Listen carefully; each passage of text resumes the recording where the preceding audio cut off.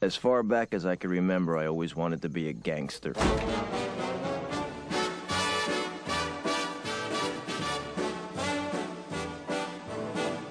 I know I'd go from rags to riches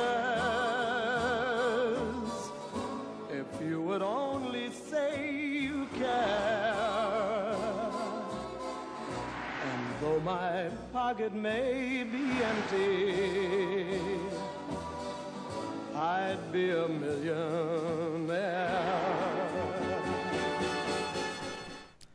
Hello, everybody. I'm back. I've taken my show back. Welcome to Real Chronicles, brought to you by RealTalking.com. I'm your host, David. I'm joined with... Come on, guys. Jen. What up, G? You usually introduce us. You do. You threw us off this week. Yeah. I was like, what? What's up, G? How you doing? I'm great. How are you doing? Good, good. And I brought back Ryan, even though I've taken my show back, because he did such a good job last week. Oh, thank you. You did. It was a lot of fun. Talking about his favorite TV show ever. We got a lot of hits It's up on there. the Supernatural episode, so if no one has listened yet and you're listening to Goodfellas first, go back and listen I to heard Supernatural. it was really well received, by the way, the episode. It was really good. Like, it was one of those things. Like, I actually caught myself because I had that. I was expecting something. I didn't get what I expected, so I didn't like it as much as I should have. But then when I got that mindset out of me and I rewatched it just yesterday, I enjoyed the crap out of it. I think it was more of a fan service episode in a way. Like, it's something that the fans had been really wanting to see for a very long time. So I think they did a great job with it. And then in comparison, because I'm still only at like the end of season 4, Adrian, who we watched, we had our own little Supernatural watch party on Thursday. And Nice. she made me watch episode 200. And I actually liked episode 200 a little bit more. Oh, definitely. Because it's just kind of a fun, like, you know, they're sort of, it's Supernatural, the musical, and they're sort of Yeah. making fun of it and paying homage. And so it was, that episode felt more in theme with all the other episodes, sort of like that mystery of the week kind of vibe. But 300 was definitely something where it didn't really continue the story that's going on in season 14 per se, but it was a nice It continued the story service. going on Yeah. throughout the entire series. And that's the thing. Like, I was looking for our 300th episode, and instead we got an episode worthy of 300, in my opinion. Well, That's nice. a good way to phrase that. I don't think G and I can comment And then I much think on the it. next episode of Supernatural doesn't come back until March 7th, I believe. Yeah, I hate when they do this. Oh, So that this is your little- CW break is the worst. Yeah. So, I mean, if you think about it- That happens to a lot of their shows. Just like, oh, what? 2 months. Like, then we just get back. I Yeah. was like, I want to forget the show existed. So this week I figured I'd reel it back with our new segment, the inaugural Reel It Back. So we are going with the Oscars 2 weeks away. I think it's best that the inaugural Reel It Back focuses on one of the most atrocious Oscar losses of all time, and that's Goodfellas. And when I mean atrocious, I mean the fact that the film was nominated for so many Oscars and it did not win Best Picture or Director, and it lost to motherfucking Dances with Wolves. Which I've never Really? seen. So Critics really like Dances with Wolves, though. yeah, it's not as high as good. And It's boring as all get out. I mean, I haven't I haven't seen watched it. it in so long, but I remember it being very boring. But I did, before we get into the actual conversation about the movie, because we're going to dissect the movie from production to the award season. Let's look at some news. Gee, there's a lot of pickups this week, TV pickups. A ton of TV pickups. So I'll start with like ABC. So I guess the big one, Modern Family got renewed for an 11th season, but it's also going to be its final season. I don't know if anyone. I think on here it's Modern Family. about time. I stopped watching after like season 7. I only watch it when it's on before I Raw. stopped watching it consistently like a couple years ago, I think, or maybe even more than that. I kind of thought that they would end it at 10, but when they didn't announce like this current season as the last season, I was like, either they're probably working out something, and like they, I guess they worked out new deals with the adult cast. They were getting like significant pay bumps for the last season, and then the stipulation was like the kids needed to get raises too, and I guess they also got a raise for the final season. But it may not be a full. It might not be over 20 episodes. I'm thinking it'll be 13 to 18. if anything. But yeah, it's going to be its final year. And then The Good Doctor got renewed for a third season with Freddie Highmore, our boy from Bates Motel. Yeah. Also, A Million Little Things got renewed for a second season. Jen gave up on it, I think. No, I still watch it because I still want to like keep going. But I will say that because I started it, and I always like to give shows at least several episodes before I really give up. I'm watching it, and I really watch it for like James Roday and Romany Malco. Like they're my favorite. Like I love him from Weeds, and I love James from Psych. So like they're really what drew me to it, and they're probably the only two characters I like on that show. I feel like Delilah sucks as a person. I just don't like her. It just doesn't like. Not the actress, just the character itself. No, the character. I'm like, no. And I can't stand, is it Eddie? Is that his name? Yeah. The musician. I don't like him at all. Like he could go away and I'd be okay with that. So like, there are just certain things that I'm like not, like I'm watching just to like kind of finish, but I'm not like, oh my God, this is an amazing show. But like, I don't know. I also don't feel like they're all fully, they're supposed to all be best friends, but I don't know. Here's the thing. I haven't seen a single episode. I just know from the previews, but they're fun because like when the show was coming up, it seemed like one of those heartwarming, feely kind of shows, and then it turned into almost like one of those who did it kind of shows from the previews. Yeah, am I correct there? So it's weird. So the direction of the show, the way they promoted it was initially kind of promoted as like ABC's kind of like This Is Us a little bit. Okay. And then I have noticed that once they, like, I think halfway through their run, especially when they were moving it to Thursday nights, the direction of the promos completely changed. Like, it went from being, like, this kind of heartfelt, like, oh, like, watch this with your family, to almost, like, the promos almost got, like, a little soapy. And I guess that's working, I guess, because the ratings are up. I don't think it's actually changed the tone of the show. I just think the way they've promoted it is a lot different than when it started. So most of these pickups got announced at the Television Critics Association press tour. So ABC had their renewals. The rest of them they're going to do in May, the ones that they didn't announce. But during their press conference, the ABC president also said that she's very interested in rebooting Lost. I know we put that on the site and stuff. No. And some people were pretty vocal about how they don't want that.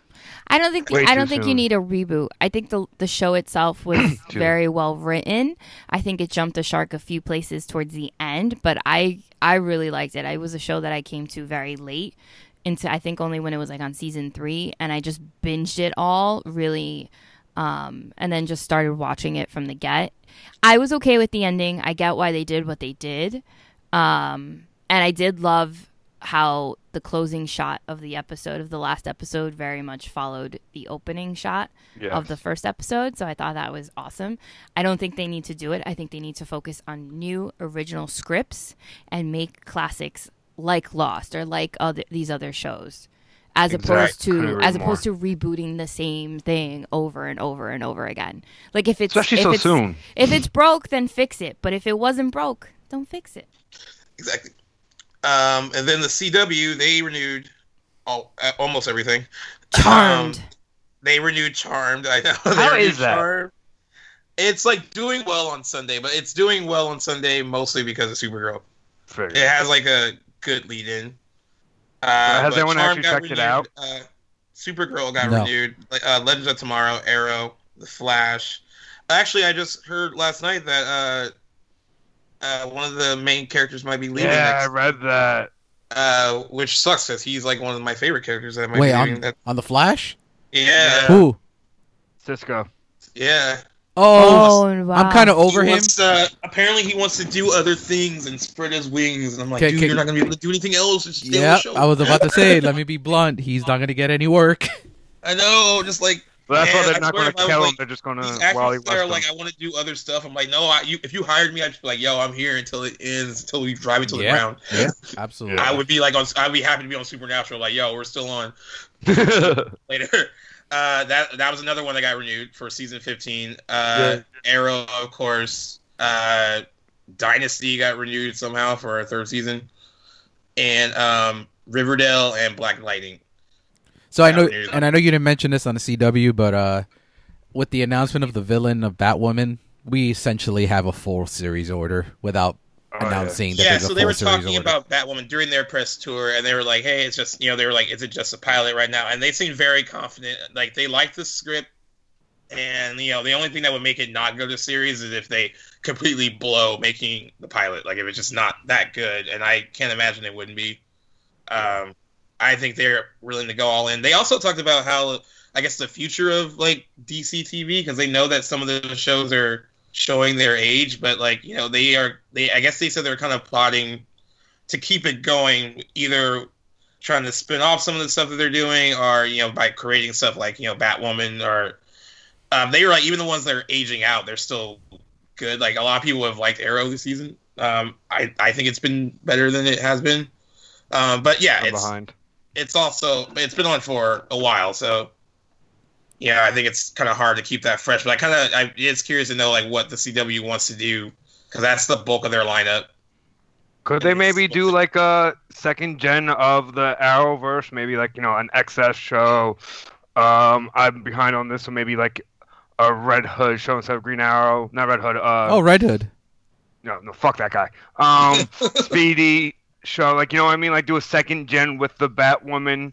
Do you think that's maybe what they could do to keep it going? Or do you think maybe once this is done after Batwoman, just let the DC network have it all? Because I don't see them giving up much more properties now. They have their own thing. No, they have their own thing. And, like, like, the CW has, like, been so successful with it. I can't imagine. You can tell that they're trying to plot what they want to do after the shows are gone, because it kind of shows they're, like, trying to pick up. I think they're trying to, like, figure out the new face of the network and everything. Yeah. But yeah, they got to figure out something, because they can't have them forever. Yeah. Which is why during their press tour, even more so than the president of ABC talking about rebooting Lost, I guess there's been an even bigger conversation in the CW about rebooting Gossip Girl, which seems way too soon. Atrocious. When did Gossip Girl ended in, 2012? 2012, yeah. So that's way too soon. Even though I kind of, like, when I heard the news, I was like, I'm intrigued. But is it rebooting or just restarting? They want to reboot it. Yeah, they want to reboot it, and they said that they've had conversations with Josh and Stephanie Savage, who created the show. It's all up to them and Warner Bros. If they have a good idea, they're willing to, like, listen to it. I put in the story, like, all the cast members, for the most part, at least when the show had its 10th anniversary, were mostly open to, like, doing something. But, I mean, they probably were just saying that because it was the anniversary. I doubt they really would do anything. Like, Blake Lively doesn't need to. Yeah, I think too, like, because of you said, it's a 5-year difference. All of us, I think Ryan too has watched the show, and we started, like, early on, except Jen. Like, we're not that far removed from these characters. We're look at this and we're gonna be like, And I know they're trying to adhere to a new generation, but it's like, I don't know. You're just gonna retell the same story again, and like you. Yeah, I mean, I told you offline. The only thing that would intrigue me about it, if they did it, because, Gossip Girl kind of came out before, it was like a pre-Twitter kind of show. It would be interesting to kind of see what it would be like the way the internet is now. That would be the only thing I would be interested in, like, kind of seeing. I mean, I think the only difference would be, like, instead of, like, a Gossip Girl column, you just have Gossip Girl Twitter, and then you just go through there, and everyone posts tweets and pictures on the Gossip Girl Twitter and stuff like that. Would you do, like, a Gossip Girl vlog? I don't want anything with Gossip Girl back. Gossip Girl's. Do you think is the semi-success of bringing back Tron, the somewhat kind of success? Didn't bomb. You think that's what's making them like, let's just keep going to our old stuff? I think also that Roswell isn't bombing either, even though Roswell wasn't included in their renewals. It's because it was a mid-season replacement. I didn't make it through 5 minutes of the new Roswell. Honestly, it's doing really well. I don't like. I watched the first 2 episodes. It's not horrible, but it's like, the stuff that works, but it's so angsty. And I don't know if it's because, like, I know the original show was kind of angsty too, but I remember enjoying it a lot more. But maybe because I was younger. And it was really angsty. I used to love it. I loved my teen angst. I mean, I was 12 when they ended. It was only on for 3 seasons. Yeah. But yeah, this one's super angsty. But they are. It's aspects of it work. I mean, I'm still willing to give it more of a shot. Ryan, you said you, like, tapped out pretty early. Yeah. But just didn't. Me and Casey both, like, we watched, like, a couple minutes of it, and they're like, okay, no, something different. Like, we just could not connect with it. All right. I have. Oh, go other ahead. renewals, I guess. CBS. I don't watch anything on CBS, but Mom got renewed for 2 more seasons, which means my friend Morgan is gainfully employed for 2 more years, which is awesome. Woo, Morgan. They got the 2 leads got significant pay bumps too, and I think a lot of it has to do with the fact that Anna Faris, according from inside information from our friend Morgan, she likes doing the show. She loves doing the show, but she wanted more opportunities to do stuff outside the show. So that was a part of the contract negotiations too, like being able to like direct more on the show, also do projects outside of the show. What's interesting is that Allison Janney doesn't need that kind of deal, and she's able to do like a lot. Like she doesn't ask for like any extra time off or like anything like that, and she's been able to balance doing the show and the occasional movie. I mean, she won an Oscar last year. Yeah. So like, she's able to do all that stuff. But I guess Anna Faris wants more opportunities to do it, and that's kind of was like part of the deal if they renewed it for 2 more years.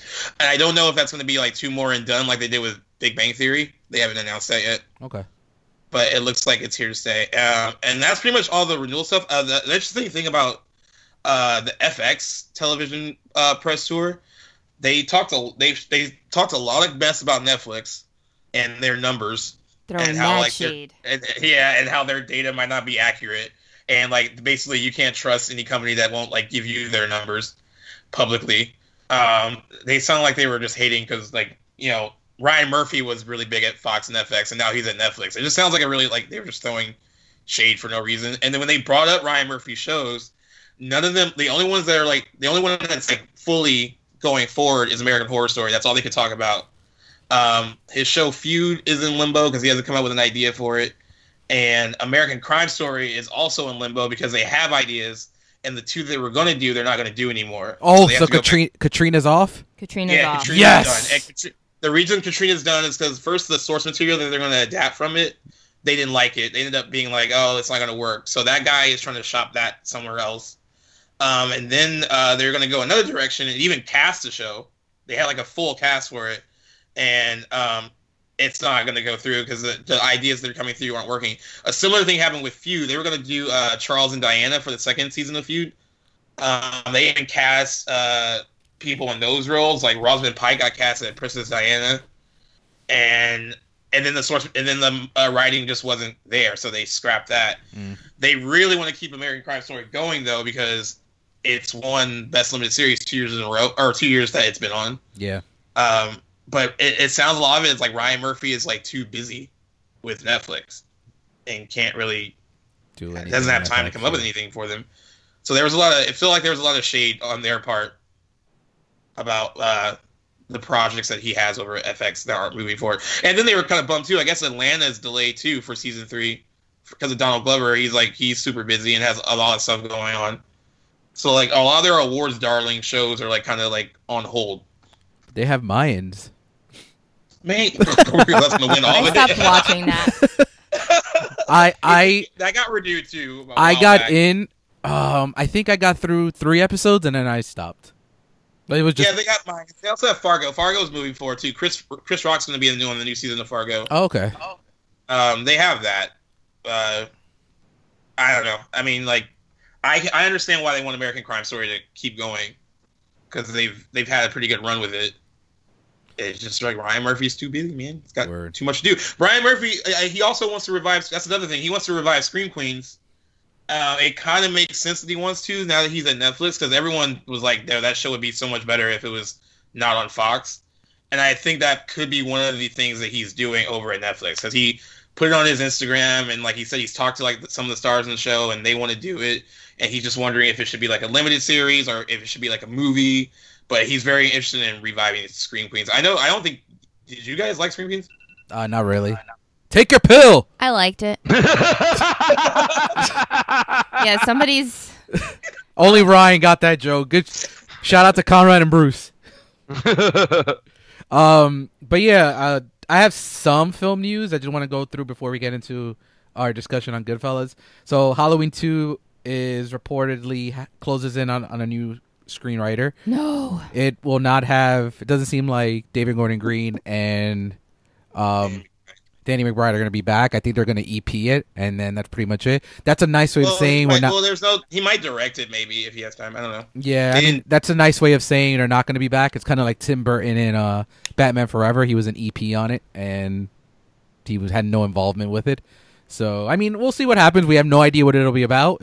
But it's the guy who's writing the Firestarter remake and something else. Yeah, no one's really shocked that it's coming because they made a lot of money. So I think the thing that's it made a lot of money, and I think the thing that's most surprising in that story is that the main cast is supposedly all coming back. I wonder if they just had deals to come back, like they had to. This might be like an hidden clause in the contract, like H2O Resurrection had a hidden clause for Jamie Lee Curtis. I mean, like Jamie Lee Curtis, she seemed like if the right creative team was back, she would be willing. I think that also has to do not just with the director and stuff. I think she really liked working with Blumhouse and all that stuff. No, that's the way to do it. It's the way to do it. I think I was listening to a podcast earlier this week. I forgot the name regarding just horror in general. Blumhouse does it right because it lets directors actually create instead of concentrate on using CGI effects for like these, to create the horror aspect of it. The low budget makes directors actually have to think and use practical effects to create the real horror. So I think Blumhouse is doing it right. It's hit and miss sometimes. Don't get me wrong; they're not perfect, but I think the low budget helps financially and with the direction of films. And I think it works for Halloween. I mean, despite it has its critics, but I particularly love it. I saw it a third time, and each time I watch it, I progressively like it a lot more. So happy to hear that. To quiet fanboys that have said that, we don't want Deadpool to go to Disney because they're gonna ruin it. Disney promises Marvel are going to keep making rated R Deadpool movies. I saw someone commented on when I posted it in Spin, right?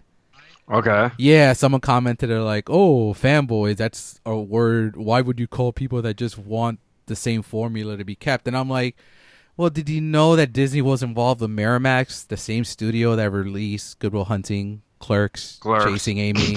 But you didn't. You just like to speak without knowing anything. So that's they hear Disney, they think Mickey. Yeah, so it's good that they're going to keep making rated R movies for Deadpool because that's what they should do with that specific character. And it could open... Go ahead. I read online, I forget where, so if the source is wrong, I apologize.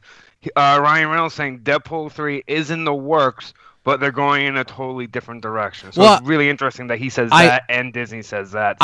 Well, the direction may not be that it's going PG-13, but I mean, I hope it's going in a different direction because when the movie came out, G and I kind of had the same thought that it's like Deadpool 2 is good, it worked, but like it's getting close to like they got lucky that it worked the second. Yeah, there you go. Yeah, no, I agree. Trust me, I went on 2 and I'm like, okay. But I did enjoy it, though. I will say that. And in some more Marvel news, some that may depress G, Endgame looks like it's going to be 3 hours. Man, they were talking about putting an intermission in. I hope they don't, because people just need to sit there. A 3-hour movie, it's only 30 minutes longer than Infinity War. And if you really look at it, I hate to be like, I really dissect movies when I watch them in terms of the length of time. Like, for example, I was watching Whiplash and First Man and La La Land this week, and for some reason I decided to have the timestamp on when I was watching it. There's always a 10-minute gap from like when the movie actually ends with credits. So it's probably 3 hours with like 10 minutes of credits, especially with a movie the scale of Endgame. So we're really looking at 20 minutes longer than Infinity War. I don't care. When it comes to this, I don't think any of us felt the length with Infinity War. So no, I didn't. And you're telling a story of 22 movies. You're putting a finality of 22 movies. Take your time. So And to finish off some more movie news, the trailers to Pet Sematary came out. The trailer to Child Play came out. I'm not on board. I didn't see the Pet Sematary because I read there's a spoiler, so I wanted to avoid it. Yeah, major spoiler. And it is a good trailer, though. It looks scary. I mean, it looks good. I'll tell you that. Did you know that the and I didn't know this until I was talking to a friend of ours, Tom, about just the Pet Sematary in general. Did you know that the original is actually like 20-something% on RT? Yeah, I didn't get good reviews when it came out. Yeah, I mean, I like it. I like it a lot. However, I like when anything like with involving Stephen King, or even sometimes not involving Stephen King. Sometimes you get that seal of approval where he's like, "Oh, it's the scariest thing I've ever seen." So after the trailer came out for Pet Sematary, he was like, basically telling everyone that was worried about like, what is given away. But he was saying that he's seen a cut of it and it's very scary. Oh yeah, like he was very proud of it. I mean, and it's coming out at a good time because A Quiet Place did some good money in April last year. So. I think it's and it's a familiar brand. People know it. It's giving itself 2 weeks before Endgame too, so that's good. Yeah. And then Child's Play. Did you watch that trailer? Yeah, so I did see the trailer and I hated it because is he a robot? It's taking away the concept of the actual possession of the fucking doll. And I'm like, where's Charlie Ray? He's a robot, right? Like, what is it? Like, I'm like, why did we change the direction of the premise of the movie? So it's a robot. What most concerns me is, like, first of all, as a teaser trailer, I thought it was good because it didn't give a lot away. And they didn't really show a lot. And they didn't really show him a lot. So that's cool on that one aspect. But what I'm worried about is Brad, was it Dourif? I forgot to pronounce his last name. But Brad Dourif is not Chucky? Who won't be doing it in this movie. The voice and everything is so iconic. I just don't know like what they're going to do as far as giving him a voice. You know what this reminds me of? Just as good. This reminds me of the Nightmare on Elm Street reboot, where you take away Robert Englund, and you have to get you're not going to get used to that voice and that look being someone else. And the movie happened to be fucking complete garbage. But I mean, and by the way, this Andy looks too old. Yeah, Andy should be like a 6-7-year-old boy. Yeah, he looks like he was like 10. And I, for one, and I don't even know why this is happening because I, for one, like the last two Child's Plays, the Seed of Chucky and Curse of Chucky.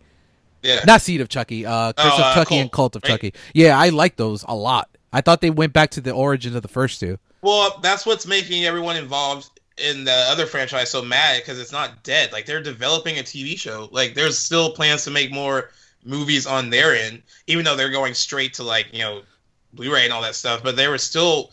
It's not like the franchise was dying. Like fans liked the last two movies. Yeah, and I think it's smart. I think their strategy was smart because they probably saw that. All right, it's a very old franchise that while it was liked, I don't think there's a cult following for the Child's Play franchise. I think we like it, but it's not like anyone praises it to the point that it's my favorite horror movie. I don't know anyone that does.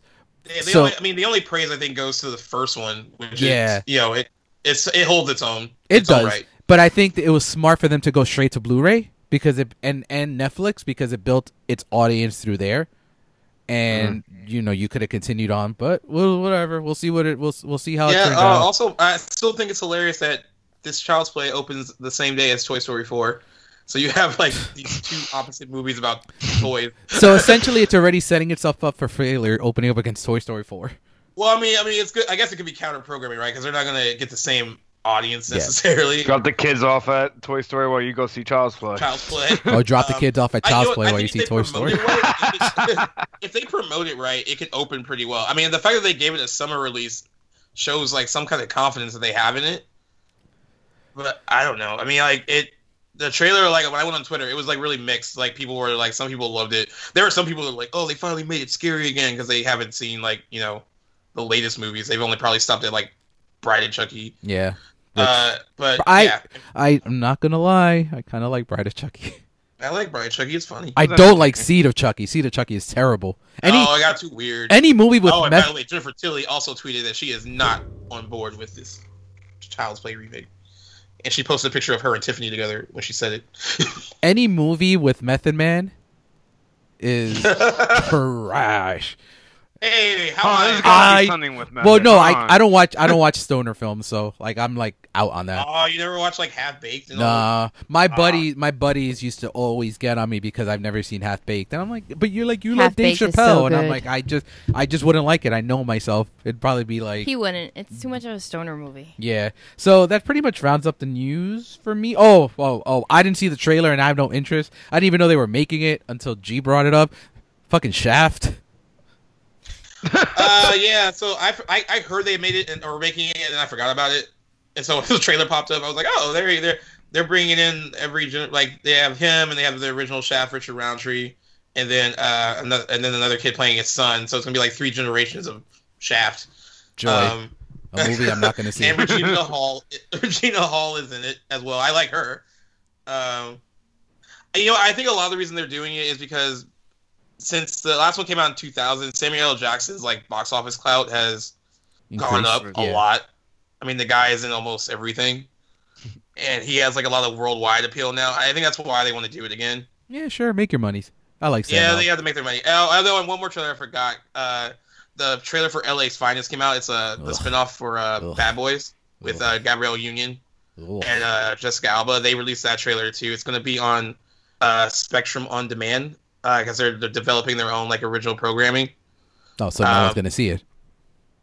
I will. I have Spectrum. You're going to watch That's that? all that matters. You're going to watch that I'm their garbage? only viewer. I'll be like, yo, renew it now because my girls are in it. I'm actually, like, before we move on to Goodfellas, I hate that I have to get that CBS app for Twilight Zone. Oh, so I've been trying to avoid CBS All Access, even though Kevin Williamson had a show in there that sounded interesting. I was like, no, I'm not interested enough. But I really do want to watch Twilight Zone, and that's the only way it's going to happen. And by the way, like, only a bit of Oscar note for next week that I wanted to tease. I've been working on my early beginning of year predictions for 2020, and I think Us is in my best picture predictions for next year. So hopefully, really, yeah, I think. Apparently, it's not going to be one of those like horror movies that has like social commentary. It's like supposed to be like a straight horror movie. Hey, according to him, or so we think. I mean, the trailer hasn't given a shit, so. I finally saw it on the screen when the only good thing about seeing Serenity is that I saw a trailer for Us during it. It plays really well on the big screen. Yeah, it does. We've seen it. I've seen it because Jen. I've been going to the movies by myself a lot lately, and I've seen it like 2 or 3 times, and it really holds up well. I just makes me want to listen to I Got Five on it over and over again with that specific like pace of the song. But yeah, go ahead. By the way, I just wanted to bring this up because the restaurant I manage at is like right by a movie theater, so we gotta gauge like the response to certain movies. And the big movie this weekend wasn't the Lego movie; it was What Men Want, and it brought in a particular crowd to our restaurant that normally doesn't come. What, women? But they all loved it. They were like all talking about it during the movie, and they were saying how great she was and how funny she was, and I mean. My brother saw an early screening of it like a couple months ago, and he thought it was funny. I'm supposed to see it Monday. Well, we're going today. Oh, you sound so excited. I want to go. I want to see it. Well, did you like What Women Want? I did. I was okay with it. It's not supposed to be like a great comedy or anything. What Women Want. Like, I don't know. I always liked it. I always thought it was funny. It had a good cast. There was a lot of people. Sarah Paulson was in it, right? That doesn't change my opinion. I did not know she was in it. Yep. She's in it for like, she plays where she works at the company, but she's in a few scenes. And Sarah Paulson came out of nowhere. You have Judy Greer, not Bette Midler. My God. All right, while you think anyway, about it, there's a lot of people. It's got a decent cast. Was like a thing too, by the way. So we're. But what I did see, I guess we can go through real quick what we did see recently. I saw Serenity thanks to G. His scathing review made me don't thank me for it. It's awful. So I highly recommend anyone that wants a terrible cliffhanger. January was just full of terrible fucking twists. It was not even cliffhangers, twists like that. My God, I told Jenny the twist. And yeah, it's bad. That's bad. Terrible. Like I understand why the studio did what they did. Totally understand. That is awful. It's already on the bottom of my list for worst film of the year. Oh, it's on the bottom of mine. I also but it sucks too because like everyone was good in it. Like they wasted so much talent. Yeah, that's the crazy thing. Like performances, no one was really. I was telling Jenny that too. Performances, no one was bad. Like that's not the problem. And I could tell that they thought it was smart when they signed on to it. They're like, we can make this work. Like, no, there's no way. And then we saw Lego Movie 2, which I liked a lot. Tiffany Haddish needs to go away, man. Oh, she in it? Yeah, man, she's the fucking villain. She's Queen Watanabe, whatever. She's whatever you want to be. Dude, she's so distracting. It is so distracting. No, but the songs were all really catchy in the movie. That has nothing to do Even with her her. little like mini rap. That has nothing to do with her. The star of the movie is once again Will Arnett. Batman. Batman is hilarious. Hilarious. And then like it's been done in the Lego Batman movie. And it's been done now in Lego Movie 2. They always poke fun at that long table from Batman from '89. So they poke fun at it again. That Batman's having dinner with someone, I won't say who, but it's the long ass fucking table. I mean, it's so hilarious, especially if you like the movie. But it's good. And my favorite is Unikitty. She gets angry. There will not be a Lego Movie 3. I think they put You a don't nice think so? No, they put a nice bow on it. And what G mentioned, Box office indication, no. If it makes money, there'll be a well, no, 3, they're not but- going to be. It's not making money like G said. And I think that's it on my end. I don't. Like, Oh, I wonder yeah, if, wait. I can make my box office like headings as mean as some of these. Like I've been reading. Like I went to Dell and see what they said. They're like Lego Movie 2 comes apart with 34 million. Like, Lego Movie number 1, Hollywood Reporter number 1 with Hollow Victory 34 million. Like they're really mean. And Like 34 million is not bad, but it was tracking a lot higher than that. and It then was tracking like the 50 range. and then to finish off, I saw Whiplash, I saw La La Land, and I saw Again. First Man again. It's so. My buddy hit me up. He's like, "Hey, I haven't seen La La Land, but I think I just did with your stories." So how many? At the beginning of the year, I challenged Dave to Oh, write down I'll how get you many that. movies he's watched in 2019, old and new. So just in general, because I'm a big TV watcher more than a film watcher during the week. As something like I really watch more TV like that, but Dave really doesn't watch that much TV. He's more like he'll watch TV in the morning, but really at night it's all movies. And he's always putting. So I challenged him to see. I want to see by the end of 2019 how many movies he's watched in a year. Because I read an article by this girl that said that she challenged herself to watch at least 100 movies in a year. And I do you want can to bet know? that David is probably past that at this point. No, I'm not past that. Well, Joe. let's see. I am 42 movies in for the year. 42 movies. Holy crap. So, and it's. Isn't that Do you want me to crazy? go through all of them? That's a lot of hours. No, don't go through all of Okay. them. You can say a few if you'd like. Okay, so I saw Godfather 1, 2, and 3, Ghostbusters, La La Land, Whiplash, First Man, all 8 Harry Potter, Schindler's List, the 2 Fire documentaries, Ghostbusters 1 and 2, Philadelphia, Scent of a Woman, On the Basis of Sex, Air Force One, Clear and Present Danger, Patriot Games. Watch Air Force One. Yeah, because I bought it on 4K, so I wanted to see how it looked. Who just pops that in? And I saw Fahrenheit 11/9, and my final watch since the last time I was on was They Shall Not Grow Old. That's that Peter Jackson documentary about World War One. Oh, yeah. It's really, How is that? It's good. Like it actually is a lot more gory than I thought it would be. And there's a very powerful scene that they show pictures videos of the soldiers before a certain battle, and it shows a lot of them dead after the battle, which is very, very powerful. It's really good.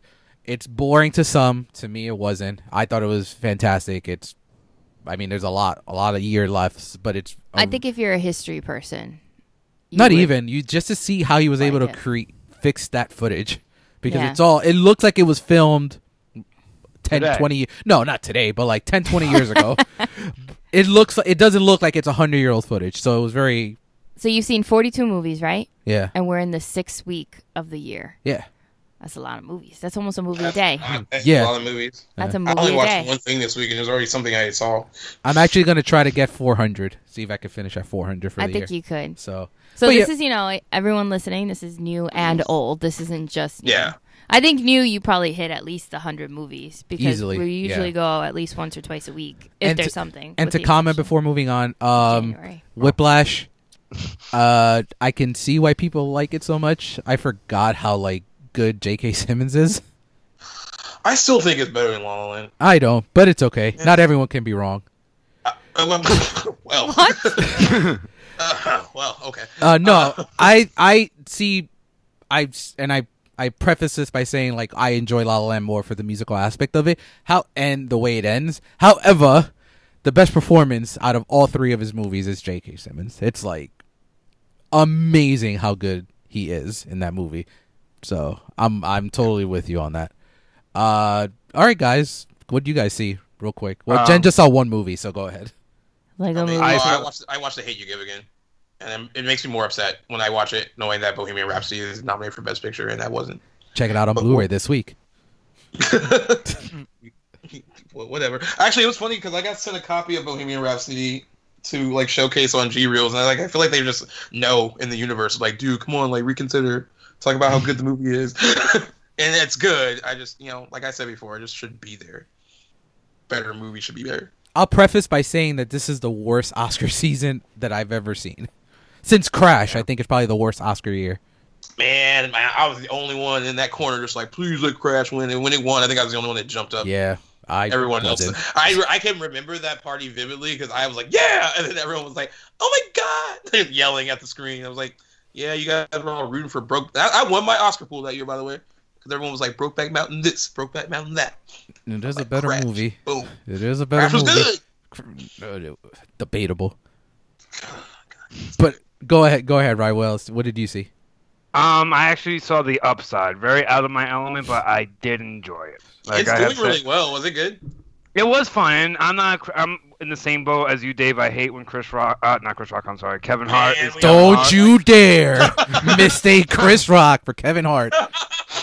I apologize. No, I mean, but no, like he wasn't his typical self. It was a good movie. It was a nice little feel good. You don't really have to pay that close attention to. You can just sit back and enjoy. Just a feel good movie. It's so well. It's like the really feel good kind of. People like to see that sometimes in the movies. Yeah, like Bohemian Rhapsody, right? It all work out in the end. Spoilers. I that's kind of why I was avoiding it too. He was in it too. I heard that he was a lot like you would if you didn't think that he was like a comedian that you would. He gave a pretty decent like toned down performance. Oh, yeah, and they both fed off each other very well.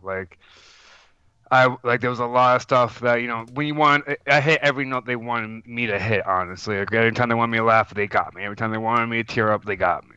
Nice. Alrighty, guys. So let's talk about Goodfellas.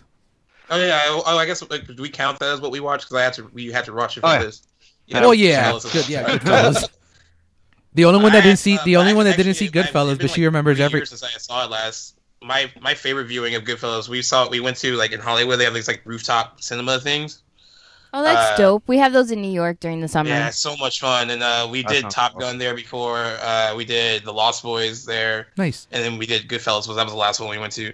I think every time you go to something like that, like you just have your headphones on and like you're looking at it projected on like this big wall, basically. But everyone that's there loves these movies, so people are like quoting stuff ahead of time. Like it's just you're in this weird like kind of environment where everyone gets it and knows it.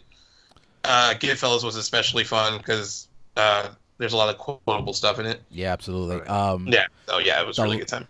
Before this week, the last time Jenny and I saw it was actually at the 25th anniversary at Tribeca, where De Niro was there, Scorsese was there.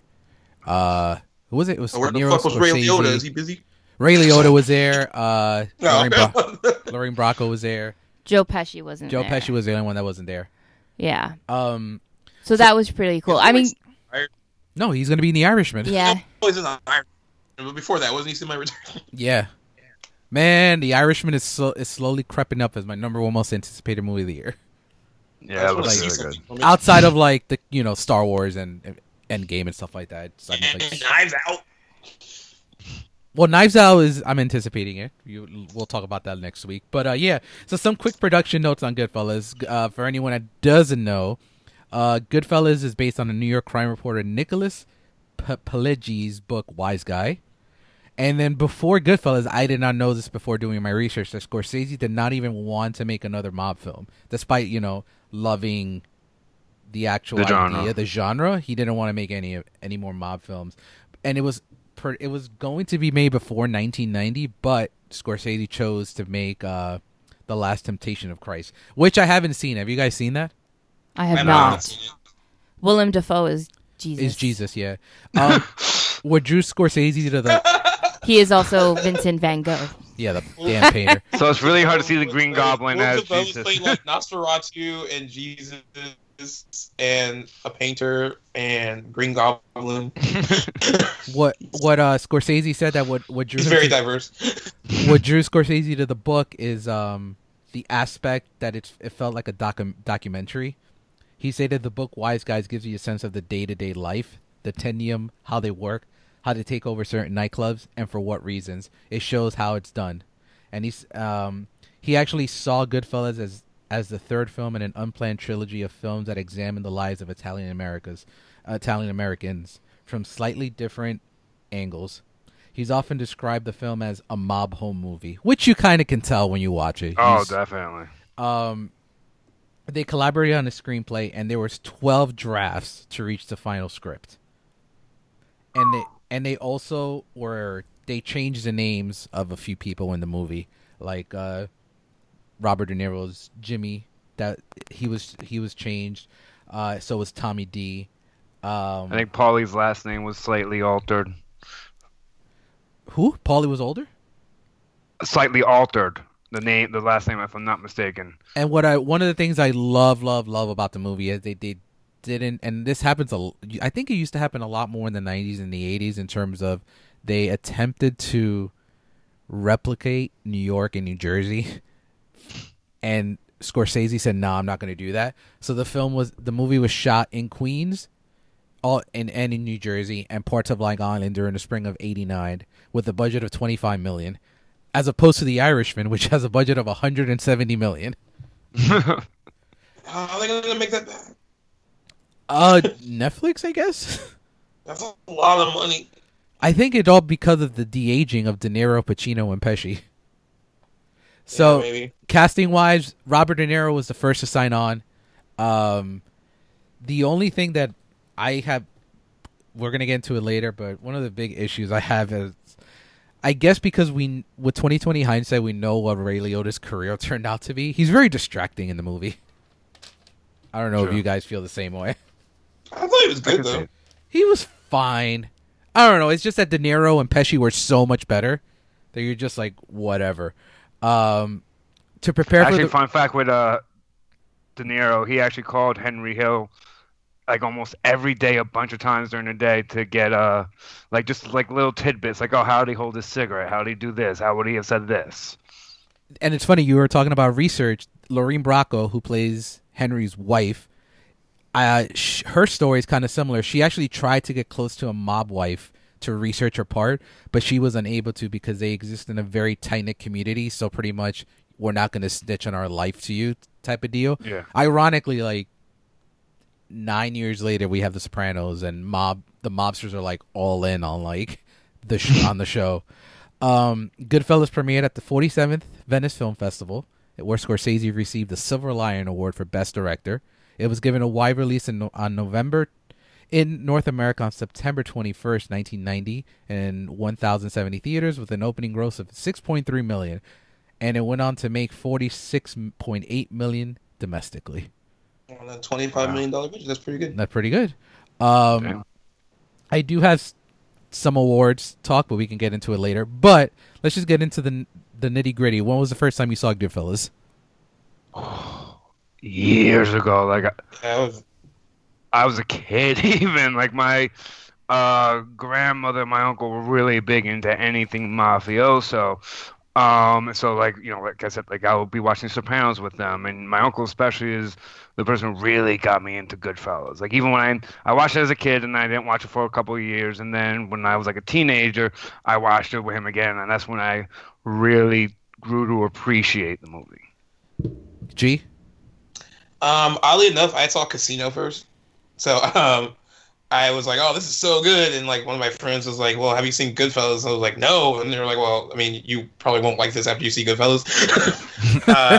I didn't feel that way entirely. I still think Casino is good. But, like, I understood what he was saying after I saw Goodfellas. I don't know how I missed it growing up, and I saw Casino instead first. But after I saw Goodfellas, it became one of those movies that I watched a lot after I saw it the first time. Mm-hmm. I really love a good, like, mob movie, gangster movie, and it's really, really probably one of the best. Yeah, if not the best, maybe. But the whole thing, it was interesting seeing Casino first because Joe Pesci is basically the same. Yeah, he like ups in like all movies. He ups the asshole. I think he ups the asshole in Casino. Because I don't think he's funny or witty the way he in Casino like he is in Goodfellas. Goodfellas, yeah. But I mean, still, I mean, like, he's just amazing. We talked about the whole thing with Ray Liotta, kind of like sticking out, I guess. But like, I mean, in the case of De Niro, and especially with Joe Pesci, they definitely have showier roles in the movie. So I mean, they are going to stand out a bit more than Ray Liotta would. Mm-hmm. But yeah, you know, I saw it. I think I was like 13 when I saw it the first time, and it became a big favorite. And it's actually I asked my mom. It's in her top 5 favorite movies of all time. So she loves it. It's in my top 10 too. She also loves a good mom movie, and like she loves The Godfather and stuff like that. Nice. But Goodfellas is like one of her favorite movies. She loves it, and she loves all 3 of those guys. Even Ray Liotta. She like every time she talks about Goodfellas, she like slips into one of those. Ooh, like Ray Liotta, Robert De Niro, Joe Pesci. I was actually 13 as well. I was going through my leaving corny movies type of mindset to watching more serious movies type of mindset. Oh my god. Oh, I used to watch some trash. What were those horny movies you were watching? I said corny, not horny. Oh, I was like, what? Where's your mindset, woman? I was like, why are you admitting that on the podcast? No. I was like, I just think he's so casual. Wrong, Goodfellas. He's like just.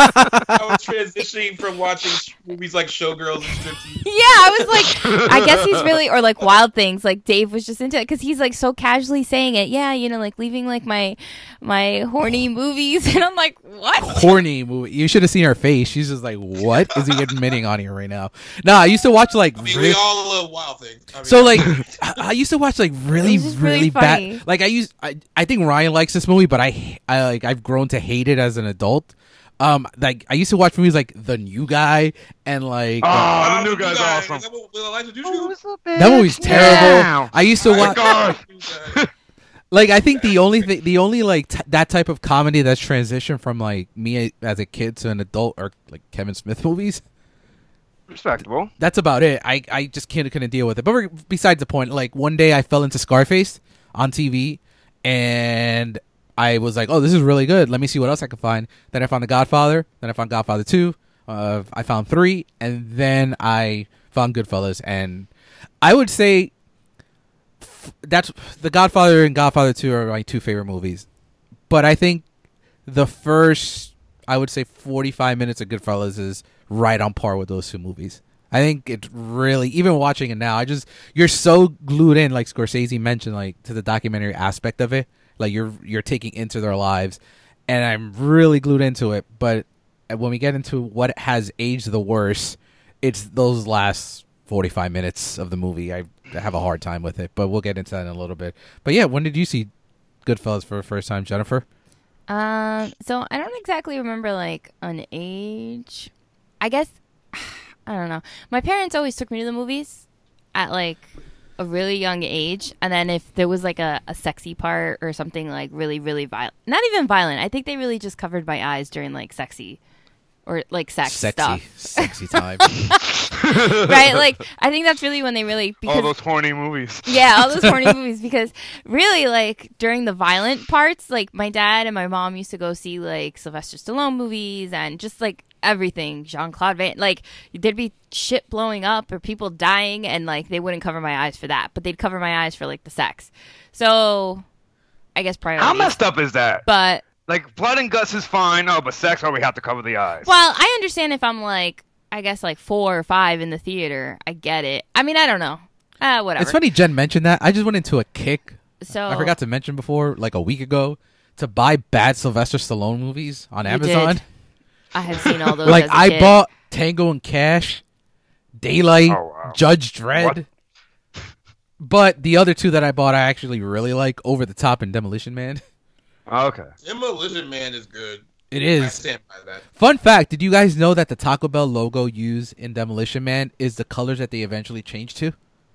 I didn't know. That's funny. Yeah, so that's interesting. But yeah, yeah, so did you like it right away? So I really don't remember what age I was, but I'm pretty sure I probably saw it with my father.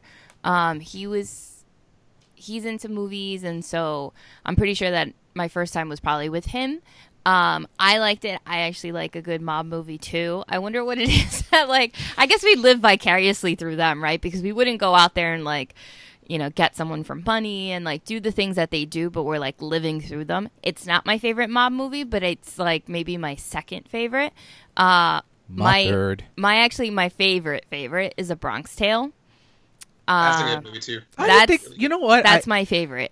And I love A Bronx Tale, but I don't think it's not that I don't like Godfather and Godfather 2, but I don't know. I felt like I could relate a little bit to A Bronx Tale with the fact, like, he's growing up and he's trying to find his way. And you take the bus. I take the bus for work, but whatever. But, like, his father is trying to be there for him and trying to set him on the path, but then he has this other father figure in Sonny, and then his father's like, you know, don't.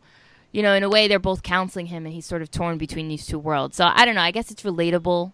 Or I always thought it's it was. funny you mentioned Bronx Tale because I'm listening to like the book on tape for, you know, the Wise Guys, and listening to him talk about the early years, I couldn't help but to feel like A Bronx Tale is basically loosely based off of the early years, except for the race stuff. Like, because he didn't, like, the dad was fighting him a lot on the cab stand. Like, listening to the book, I highly recommend it if you're either going to read it or listen to it, whatever.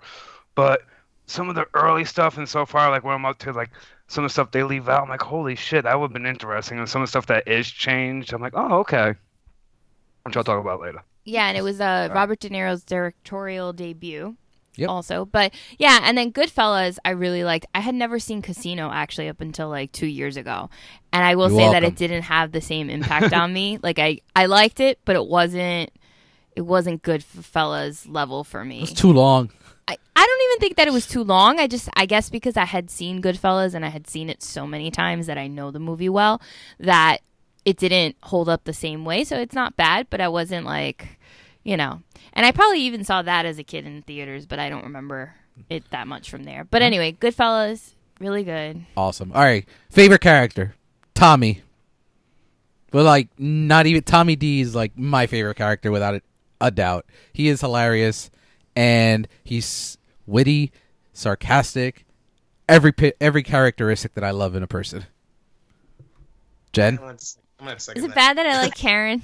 Oh, is that too oh my many? God, guys! So I gotta call Jenny out. So I promote. I put it on social media this week that we're gonna do a Goodfellas episode. Just if anyone wanted to, shout out their favorite moments, so on and so forth. The first gift that Jenny posts is the one of Karen holding the gun to Henry's head. Oh. And I'm like, is that a sublime? No, for my future? and then the other one.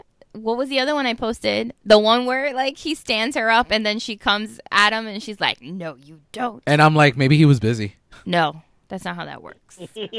But, all right, so Karen? Anyway, I would say Karen, but then I would probably say Joe Pesci's character. So Tommy, D? Yeah. All right. And because he was really the funniest. Funny how? Out of it.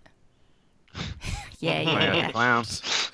All right. I'm guessing, G, you said Tommy for yourself, too? Oh, yeah, Tom. That's easy. Yeah, and the funny thing is actually they toned down Tommy's violence for the movie, like the real life Tommy. They toned down his violence. And I thought he was extremely violent. Yeah, that's the crazy part. All right, how about least favorite character? I went low key on this because I didn't want to try to get a main character.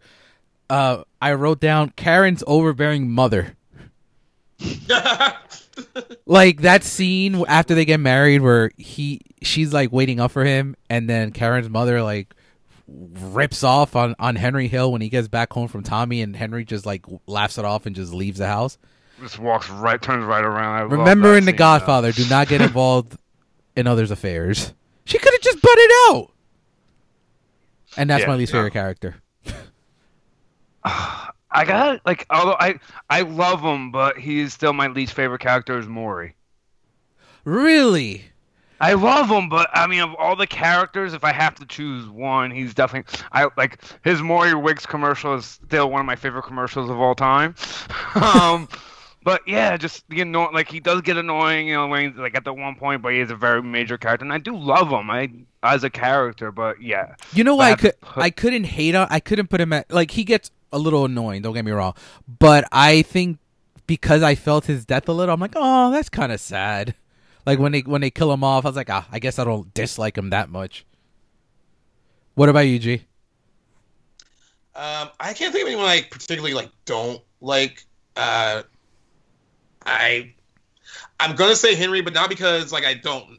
It's just it's more of an interest thing rather than like It's being like least favorite character. it's what I call the Vinny Chase effect. Yeah, right. No, So the I don't cokehead actually have a girlfriend. problem Sorry. with what Rayleigh- I don't have a problem with Hey, what leave Rayleigh Debbie does in Mazar the alone. Yeah, you know what? You Like- know, right? That's actually true. She fucking sucks. Hey. She's the worst. She's the reason. It's funny because in real life, again, sorry, I dove heavy into the real stuff. No, that's before fine. coming Go on ahead. Here. In real life, she was the reason they got caught in the end. Because it was her messed up apartment that got them caught. Because if you remember, Karen got rid of everything, so they had nothing on them, like to hold them. But because That's a good of wife. the girlfriend's apartment, that's what fucked it all. And the prosecutor in the movie No. is the real life prosecutor. You know who fucked Henry Hill? Henry Hill No, fucked him. let's not go that far. Okay, because he Let's not didn't go have that to far. have a mistress on the side. Okay, That was a second mistress, if you by just the stuck, way. if you That was just a- stuck with the wife from the beginning, the woman who's got your back through it all, the one that was ready to shoot him in the fucking head. it doesn't matter because There was she, that in one. the end, Oh my she God. threw away the So- coke. So we're I'm sure the cocaine problem didn't help either. So guys, we're That speaking too. of like Jen taking women's side on this. So Jen and I were walking to the theater yesterday, took her to an early Valentine's Day Broadway show, and she's like, "Oh, babe, you would like this show, the Lorena Bobbitt. They're making a movie on it." And then I'm like, "Oh, that's the lady that cut the guy's dick off." And without even she's like, "Well, yeah, but he cheated on her." Like justifying completely her cutting this guy's dick off.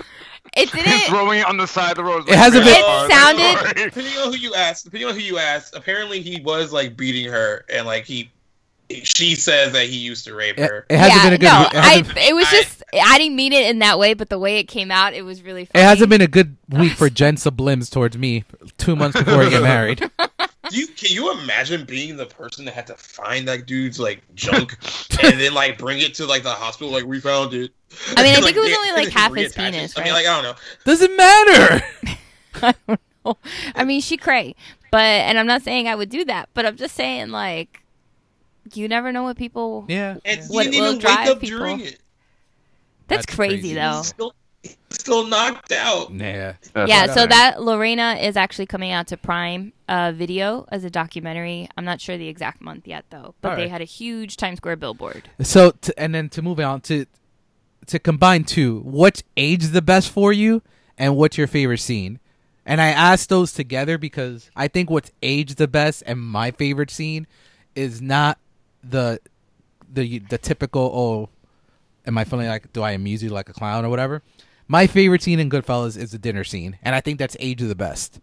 You mean Yeah, actually, the restaurant No, the tracking dinner scene when they Oh. kill Billy Batts and Billy Batts is in the trunk and they go and Marty Scorsese's mom. Oh yes, I think that's that's a good one. aged Yeah. so well because you kind of see them disconnect from the tough guy mentality to just And sit just be normal down, people. be normal people, and just have a dinner, have a good old fashioned Italian dinner. And then when they see that painting, they click back right into the mom mode, like, oh, who does this remind you of? So like you see a combination of both worlds, and it kind of reminds me of The Sopranos in a way. That specific scene, that's probably why I like it so much. It reminds me of Sunday dinner during The Sopranos, because during Sunday dinner they always were able to just disconnect, but during some moments connect back to like the mob life. And I thought that's Yeah, I mean, it just kind of it's like shows like the economy between like the lives that they're living, yeah, and I think which is what the Sopranos used to do really well too. It's like this whole like balance of like family and this like real life stuff, and then like oh yeah, but this is also who we are too. and then like It's really good. That's like my favorite moment in the movie. and I do then like that tracking shot though from the restaurant. which tracking shot? The restaurant tracking shot. Yeah. Yes, when the At the first Copa. Yeah. Really, it's Copacabana. It's really funny because my mom's in Elk, and over in Northshore Park Elks, there's two entrances. There's, the main entrance that most people take, but then there's the one by the kitchen. And I used to always call it the Goodfellas The Goodfellas entrance, 'cause you had to, entrance? like, make That's the funny. turn, and you pass the kitchen. And there's usually someone right there smoking and someone in the kitchen, so you have to do the whole shake hands. So I'm like, all right, we're taking the regular entrance or the Goodfellas entrance. And I think that scene's really good too, G, the one track the track shot, because it kind of really, that's the first, despite Henry talking about it throughout the first like 20 minutes of the movie, maybe 25, that's the first one that really shows his access.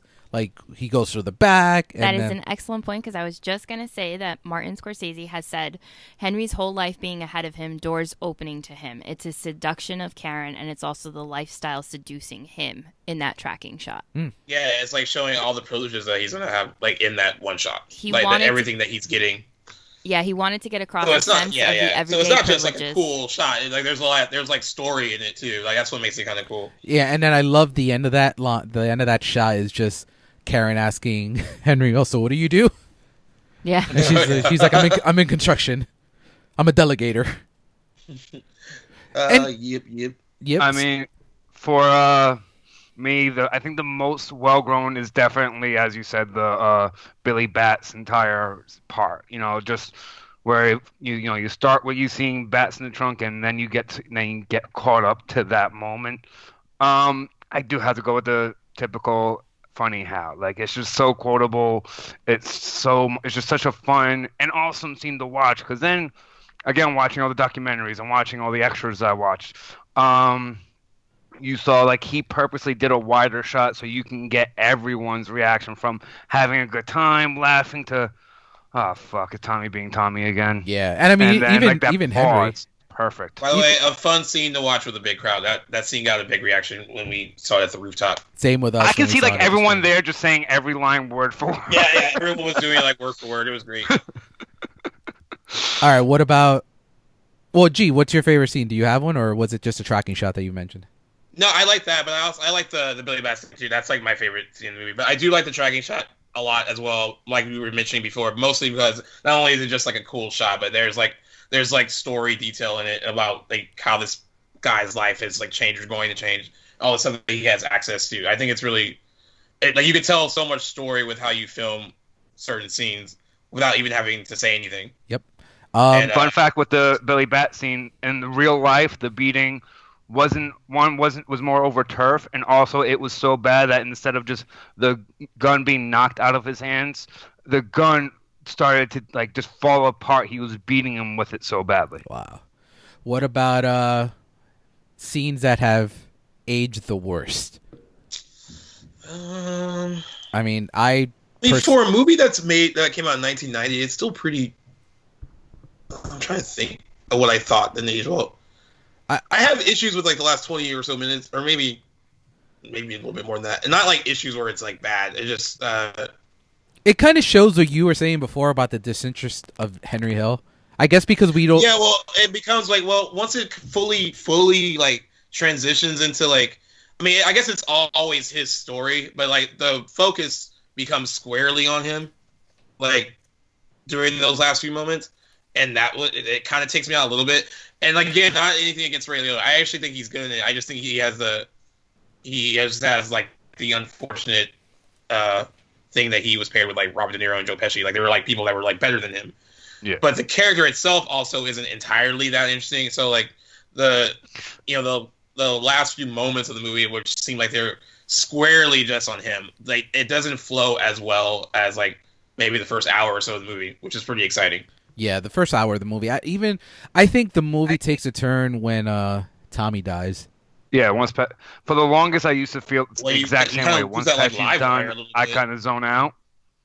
But I have to say, like, the more I watch it, the more I appreciate the ending. The more I appreciate the work they did in the score, and especially with how they call it. It's like the last day of a gangster is like how they kind of call that whole scene that day, rather.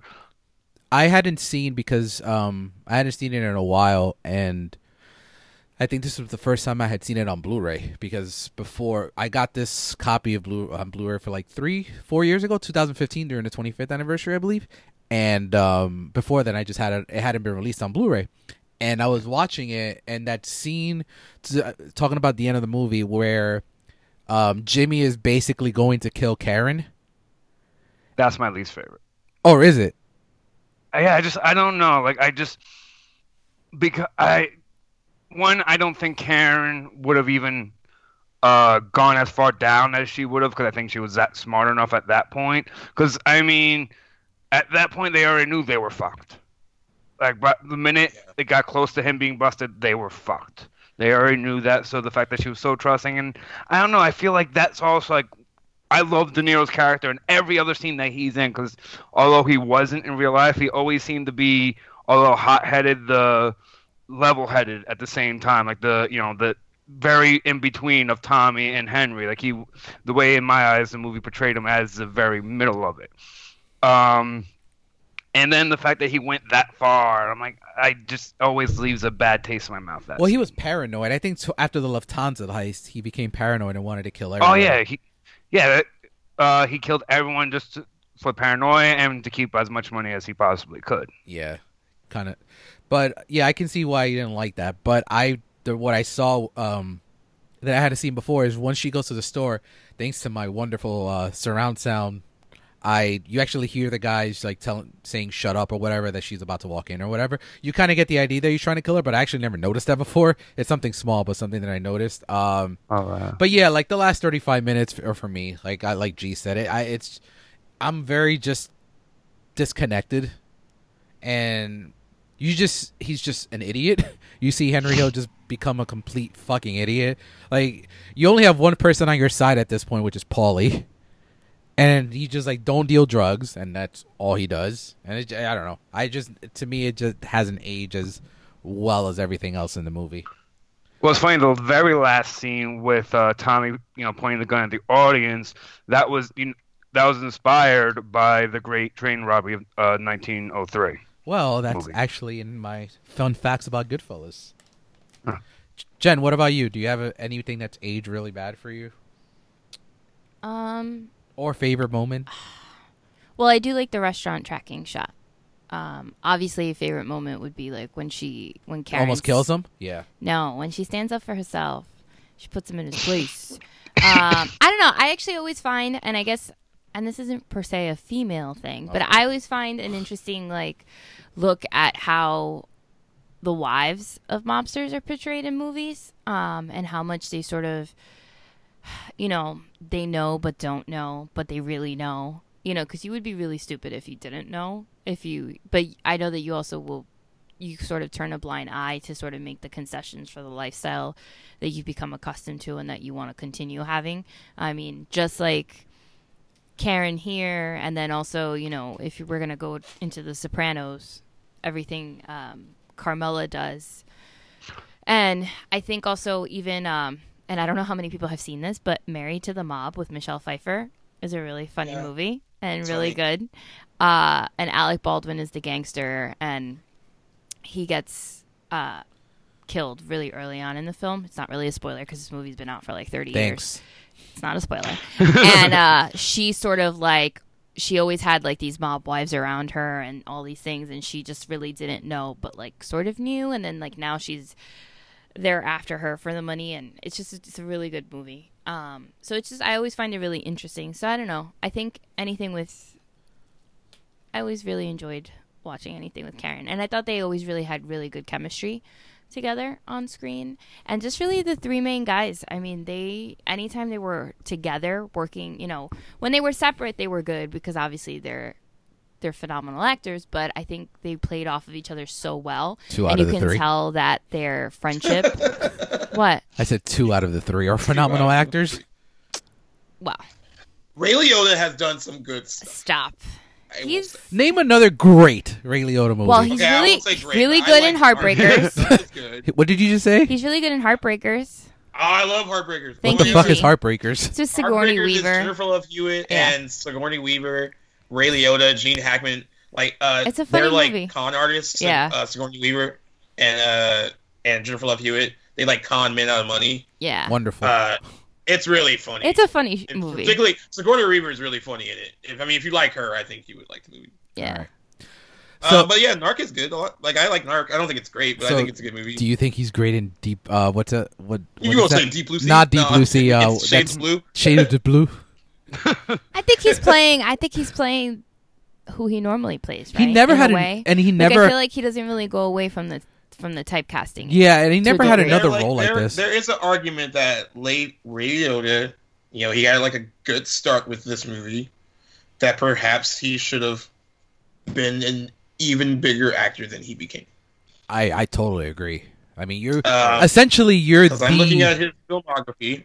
What did he do after this? What did he do after I'm Goodfellas? looking at stuff after Goodfellas. So, he was in Field of Dreams. I didn't realize that. Okay, so in '89 he was in Field of Dreams, then Goodfellas, and then after Goodfellas, Article 99. Don't know what that is. He made a movie called Unlawful Entry that I know of. It's Madeline Stowe's in it and Kurt Russell. And then he made No Escape. Oh, I don't even know what that is either. He made Karina in '94 with Whoopi Goldberg. Oh yeah. I forgot about that. He did Operation Dumbo Drop in 1995. I remember Operation Dumbo Drop. Oh, that's terrible. A movie called Unforgettable in '96. He made a movie called Turbulence in '97. I've actually seen that. Oh, he was in Copland. I like Copland. I do like Copland. He was in that. From the Edgewater, partially. He played Frank Sinatra in the Rat Pack movie on HBO. That doesn't. I guess. He was in Muppets from Space. So what you're saying is, outside of Copland, it's been pretty much mediocre. He was in Blow. He was the dad. Oh, you're right. He was in Blow. I forgot about that. So I don't love Blow. I think it's good. Oh, the nerve! Wow, Really? No. I cried at the end of Blow. I told this story before about how I had a copy of Blow, and I let this girl borrow, which is why I don't let people borrow movies anymore. And that bitch moved all the way to Santa Cruz with my movie, and I never got it back. I hope you bought it again. I had to rebuy it. Isn't that the worst? Yeah. That's why I don't like lending them out. Like, I will legit, like, if people want to borrow movies, I will rip them and put them on a flash drive and give them a flash drive because I don't trust them to bring my movies back. For me, if people want to borrow movies, I just let them the DVD. You know how it comes with Blu-ray DVD? I just let them the DVD. I'm like, you can sacrifice the quality. You can watch it that way. But he was in Hannibal. He was in Hannibal. That's not great either. And he's in John Q. So he was in Identity. I like Identity. That was good. That was okay, yeah.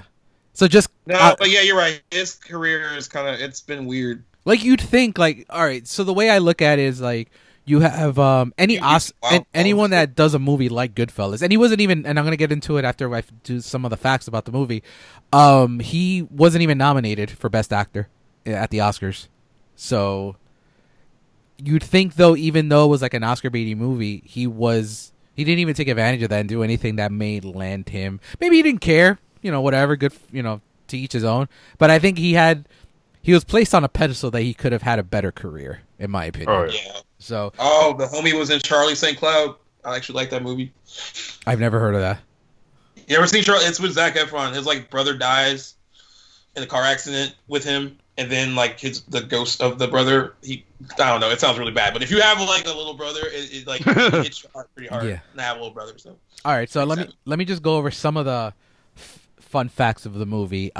So I didn't know this until I did some research, but the funny house scene wasn't originally in the script. I don't know if you knew that, Rye. I forget if they said that, but I do know that that's actually something that happened to Scorsese, not No, Henry it happened to Pesci. So while working at a Pesci. restaurant, a young Pesci apparently told a mobster that he was funny as a compliment that was met with a less than enthusiastic response. Pesci relayed the anecdote to Scorsese, and Scorsese's like, you know what? Let's put this in the movie. Okay, I apologize. No, it's fine. This I always knew about Scorsese's mom, but both of Martin Scorsese's parents have cameos in the movie. Yeah, I just heard that. I actually just learned that today. The mom is Pesci's mom, and the dad is is in the room for Pesci's whacking, and he's also in jail making the sauce. Yep, that's exactly what I was gonna say. The one that the note I didn't have that other note about Pesci's shooting, but I do have Scorsese's father also pops up as Henry's prison compadre, who puts up the one that puts too many onions in the gravy. Let me put two. I mean, I love onions, so the more onions you put in sauce, the better. Jenny hates it. I love onions the way I do. I like onions, but I don't eat them straight up the way you do. And as violent as you think the movie is, only 5 murders actually take place on screen, which shows the power of the movie because you just have this perception that everyone's getting whacked on screen. I mean, look at Scarface, the scene with the Colombians and the chainsaw. You don't actually see anything, but you feel that murder. I feel that's the same way with all the other murders, pretty much. It's funny because, according to Henry Hill, he had a quote that says, "Crime pays much better than Hollywood." He was paid $550,000 for Goodfellas, not including any residuals off VHS or anything like that. and he pretty much said that his days in crime paid him more than Goodfellas did. Oh, I'm sure. Yeah, I guess that's not surprising. Also, the one thing I'm surprised they don't depict, or maybe because they just want to show just the rise, is Henry didn't try to get out twice. He even joined the military, but his way of life caught up with him in the sense of he was, got so many court martials and stuff like that, stole a car, drunk during the day, stuff like that, that he got kicked out. Oh, wow. Also, I mean, this is not too shocking, but a lot of the criminals that were portrayed in the film were actually toned down for the film in terms of violent acts and stuff like that. I mean, I'm not too shocked. I mean, look, Henry doesn't in the film. Henry doesn't kill anybody. Oh my God, you're right. Yeah, he doesn't. Yeah, because he's not going to self-incriminate himself. Although I always wonder, why didn't Scorsese just put a murder or two in there, especially around the end? Yeah. Henry was actually surprised as everyone watching the movie that he wasn't killed. I actually watching the movie, you're like, I'm surprised this guy did not get killed. Right. All signs point to him that it would happen. And this one I don't know how I would feel about this. Maybe Jenny likes a specific person. I waited till now and away from casting news, but according to the producer Aaron Winkler, Tom Cruise and Madonna were discussed for the role of Henry Hill and Karen Hill. No. So I can't see Tom Cruise. I could maybe see Madonna because this was also around the time that, I mean, she was doing a lot of different movies and yeah, was she in Dick Tracy? But Dick Tracy was that? It was a year after. Yeah, and she's originally a brunette, so I could see her having like Karen's hair and that attitude. Because Madonna's not a terrible actress, in all honesty. I mean, if you see her in like Desperately Seeking Susan and Dick Tracy and A League of Their Own, like she's decent. I think certain roles she got later on, like in the 90s, weren't the greatest for her. But except for maybe a View. Early Madonna, I could see maybe doing it. And also, I did not know this, but speaking of with the Oscar season around, Goodfellas also had Tony Lip in the movie. Tony Lip is also Viggo Mortensen's character in Green Book. And he's obviously in The Sopranos as Carmine. But speaking of Sopranos, I think we all know this. Tony Cicero, Lorene Bracco, Frank Vincent, Michael Imperioli, and there were so many people that were in Goodfellas that were in The Sopranos. Which is... And Henry Hill's mom is named Carmela. I'm not sure if that was on purpose on Sopranos' part, but I've learned that today and I found that Was it really you? funny. I think it was you, right, that told me that Karen's mom is... It's the same as Carmela's mom? It's the same as Carmela and his parents. Yeah. We talked about in the Sopranos episode. Yeah, it's the same. Like I didn't even realize it until I was rewatching for the Sopranos episode we did a couple weeks ago, and I'm like listening to her voice. I'm looking at her, and then I'm like, "Fuck, that's Karen's parents." I'm like, "Yeah." Yeah. So that's pretty much all the fun facts I have here. Just to finish up, I did want to talk about. Well, can we talk a little bit about? I don't know if we did any research on it, but like, do we ever find out like? Was Goodfellas like a front runner to win Best That's Picture? exactly. The Wolves? No. I actually have that information. That's what we're going to get into next. All right. So here's what I was able to pull up. I'm gonna go through the main players. like DGA, WGA, all that fun stuff. So it seems like it was pretty much a 2-horse race the whole movie because we usually National Society of Film Critics Award is one of the early awards, I think in early January or late December. Goodfellas won Best Film and Best Director, so it's off to a running start. Then Chicago Film Critics Award are next, and the movie won Director, it won Film, it won Screenplay, it won Supporting Actress, and then and Supporting Actor. So we're off to a good start. National Board of Review, Joe Pesci won Best Supporting Actor, but the movie did not win Best Picture.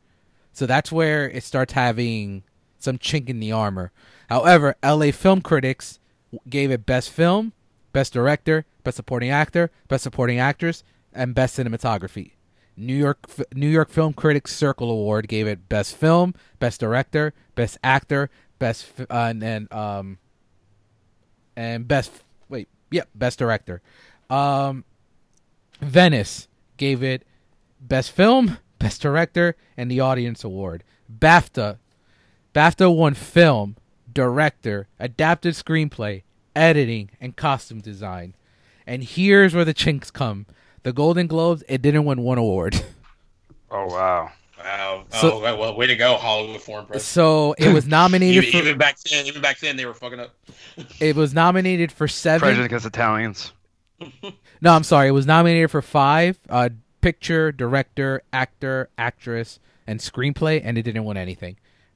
And at the Oscars, it was nominated for picture, director, editing, adapted screenplay, supporting actor, supporting actress, and I'm going to bring up now, because I have that it was nominated, I did want to talk about what it lost to. So Best Picture went to Dances with Wolves.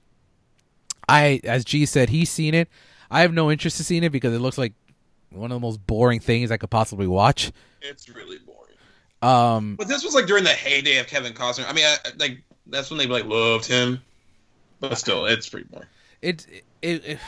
I don't know. It upsets me because this is my number 2 probably worst loss, because it seemed like it was on track until Golden Globes, and then Al Pacino and Godfather 2 is my worst, and I'll talk about that when we talk about Godfather 2 like in a few months. Best Director was Kevin Costner over Scorsese, and in Best Picture, despite the fact that it gets a lot of shit, Godfather Part 3 was actually nominated for Best Picture too. Ooh, was it? Yeah, I actually rewatched it. I didn't mention it when we were talking about movies, what we've seen before. Jen saw it with me. It's not as bad as people make it out to be. It really isn't. I think it's just not as good when it compared to the other two. I guess that's the main. Yeah, I think as it's the first 2 are so. I mean, one, I consider them the best movies like ever made. So the fact that 3 is just okay, it hurts. It's going to be the Bohemian Rhapsody. It's like Bohemian Rhapsody, yeah. But also was nominated was Awakenings and Ghost. I had no idea Ghost was the Best Picture nominee until I did research for this podcast. That's because Ghost is the bomb. It's a good movie. Yeah, I think Maybe It's not better than than Goodfellas. I mean, Whoopi Goldberg won Best Supporting Actress. which is blasphemous when Lorraine Bracco was right there. Whoopi Goldberg steals the whole movie. She does steal the whole movie, but I don't know if I would have considered it like Oscar. And here's another thing why I like the. But Whoopi I do like Goldberg Ghost. win. I do like Whoopi Goldberg, but here's why I like the win. It's very rare that a more comedic performance wins, and that's what I like about it, because like everyone will like hand out awards for like drama because they think it's harder to do and like all this stuff. There is still like skill in a solid comedic performance. Well, they went back-to-back years with comedies because Marissa Tomei won the next year. I thought you were about to say Mariah Carey. Like what? No, Marissa Tomei won, which I love her and my cousin Tomei Vinny. is still considered a controversial win. It is. I like her though. I really like her and my cousin I liked her in Vinny. that movie a lot, and that's another thing. She steals that movie like almost. I mean, they're good too, but like she steals most of her scenes. She's good. Yeah, no, I I think agree. she made up for it years later. She got nominated for In the Bedroom. It's a movie with like Sissy Spacek and stuff. And I think nominations like that kind of prove like, okay, like a lot of people didn't think you should have won for this. Like, let's show that you can act. And like, she's a good actress. And she was also nominated in The Wrestler, I think. And she was really good in The Wrestler yeah, too. she was. Yeah. So, but looking at director, Kevin Costner beat obviously Marty, Francis Ford Coppola, Stephen Frears, and Barbette Schroeder. I don't know who that is. Best actor Robert De Niro lost to Jeremy Irons. I've never seen this, so this is maybe a Jenny or G. The Reversal of Fortune. Never seen it. I've never seen this. I haven't seen that. I think I heard of that somewhere. Who was he up against? So he beat Kevin Costner, Robert De Niro. Actually, no, Robert De Niro was nominated not for Goodfellas but for Awakenings. I guess he split votes with himself. Oh, he split the vote. Yeah, so I mean, I think if he got in for Goodfellas, he probably had a better shot of winning. But So I wonder if he chose to campaign for Awakenings. yeah, maybe he should have. I mean, I haven't seen Awakenings in years, so I don't know if he's actually a supporting or a lead in You that. know what other like split the vote things? Speaking of like talking about like the year that the Departed came out and Blood Diamond came out, Leo DiCaprio yeah. chose to like campaign for Blood Diamond over The Departed. That was a stupid decision. Yeah, I mean, it's not saying that he's bad in it. I just thought He's that just so he much was- better in The Departed. I actually think because I think we're keeping it in the Marty conversation. The Departed, I wouldn't even say there's a lead. I think it's just an ensemble cast. So if they all win supporting, they have all gone supporting? If they all win supporting, I think Leo would have won supporting for The Departed because I think I would laugh so much if like it was just one movie and like for all the supporting cast people were just from the same movie. Yeah, I mean, and don't get me wrong. I mean, Leo won for The Revenant, but I mean, it's not a bad win. So I'm not gonna hate on the win, but I think you're right. If he would have campaigned for The Departed, I think he would have won. But to finish up here on the nominees, Kathy Bates actually won. No one from Goodfellas is nominated here, but Kathy. This is when Kathy Bates won for Misery, which is a fucking dope ass win. Yeah, I love that movie. She's so good in that movie. Yeah, she's so good. Joe Pesci beat Bruce Davidson, Andy Garcia, Al Pacino. Oh no, Dick Tracy did come out in 1990. He beat Al Pacino too as well. Al Pacino got nominated for Dick Tracy? Yeah. Jenny's never seen Dick Tracy. I haven't actually. Good. Dick Tracy's great. When Dick Tracy came out, like it was considered like kind of a disappointment because it only made $100 million. It was supposed to make more than that, but like I think it holds up really well. I like that movie a lot. Yeah, me too. And then supporting actress Whoopi Goldberg beat Annette Bening in The Grifters, Lorraine Bracco, Diane Ladd, and Mary McDonnell in Dances with Wolves. Damn, Dances with Wolves is everywhere here. Yeah, I would like to know if Whoopi Goldberg, who was the front runner to win there. Like, I don't know if she won anything else that season. I actually don't think so. I think Lorraine Bracco was winning that stuff. That's why, like, I don't know. Maybe it's how you campaign or whatever the Oscar voters feel. Whoopi got that EGOT though. Yay. Yeah, she has a Tony. Yeah. Oh, I didn't. Yeah, she's one of the few. You got her, and I guess John Legend has one now too. I didn't know that. And then it lost screenplay to looking. It. Where the hell is it? Yep, it lost it to Dancing with Wolves. Dances with Wolves.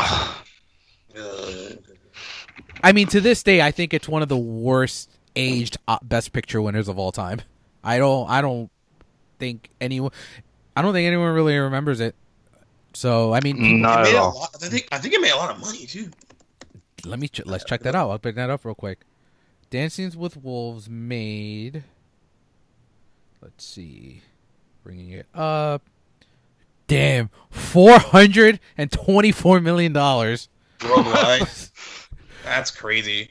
I don't. Damn, was Kevin Costner that fucking big in 1990? He was here. So like, I mean, what Field of Dreams that already come out. Like he was like on a roll. I mean, he didn't start making flops really until was it Waterworld, I think. And Waterworld, for some reason, it's like a cult classic now. Oh my god, it made $184 million in the U.S. How many people sat through that? Waterworld, is that the one with that he's like they like battle on ships and shit? Yeah, it was at the time the most expensive movie ever made, and it bombed. Man, I just mistake that for the River Wild. I used to confuse a River Wild, and I used to also confuse A River Runs Through It. I like the River Wild a lot, actually. And Legends of the Fall, which I all assume are about. You watch Legend of the Fall? No, I just confused them. Oh, I thought you were into that. All right, so let's finish up on Goodfellas. Lasting Legacy. I think to me, it's my number 3 mob movie of all time after Godfather and Godfather 2. I think it stands the test of time. I think there's nothing, despite like we not made love the last 35 minutes of the movie for what it is. I think the movie as a whole still is one of the most important mob movies because while the Godfather is to me like the best movie ever made and Part 2 is the greatest sequel ever made, I think the greatest show ever made, The Sopranos, had more influence from the strategic narrative of Goodfellas. While on the show The Sopranos, they look back at The Godfather and pay respect to The Godfather a lot because it's the first adult Godfather generation. Like, these kids grew up with The Godfather. The fact that Goodfellas is around kind of gave David Chase the platform and the blueprint to create The Sopranos, which is, shows the lasting legacy. I think Goodfellas outside, because I don't even consider The Departed a mob movie. I would say Goodfellas is the last great mob movie we've had. If you really look at the whole spectrum of mob movies since 1990, I think Goodfellas is the last great mafia movie we've gotten.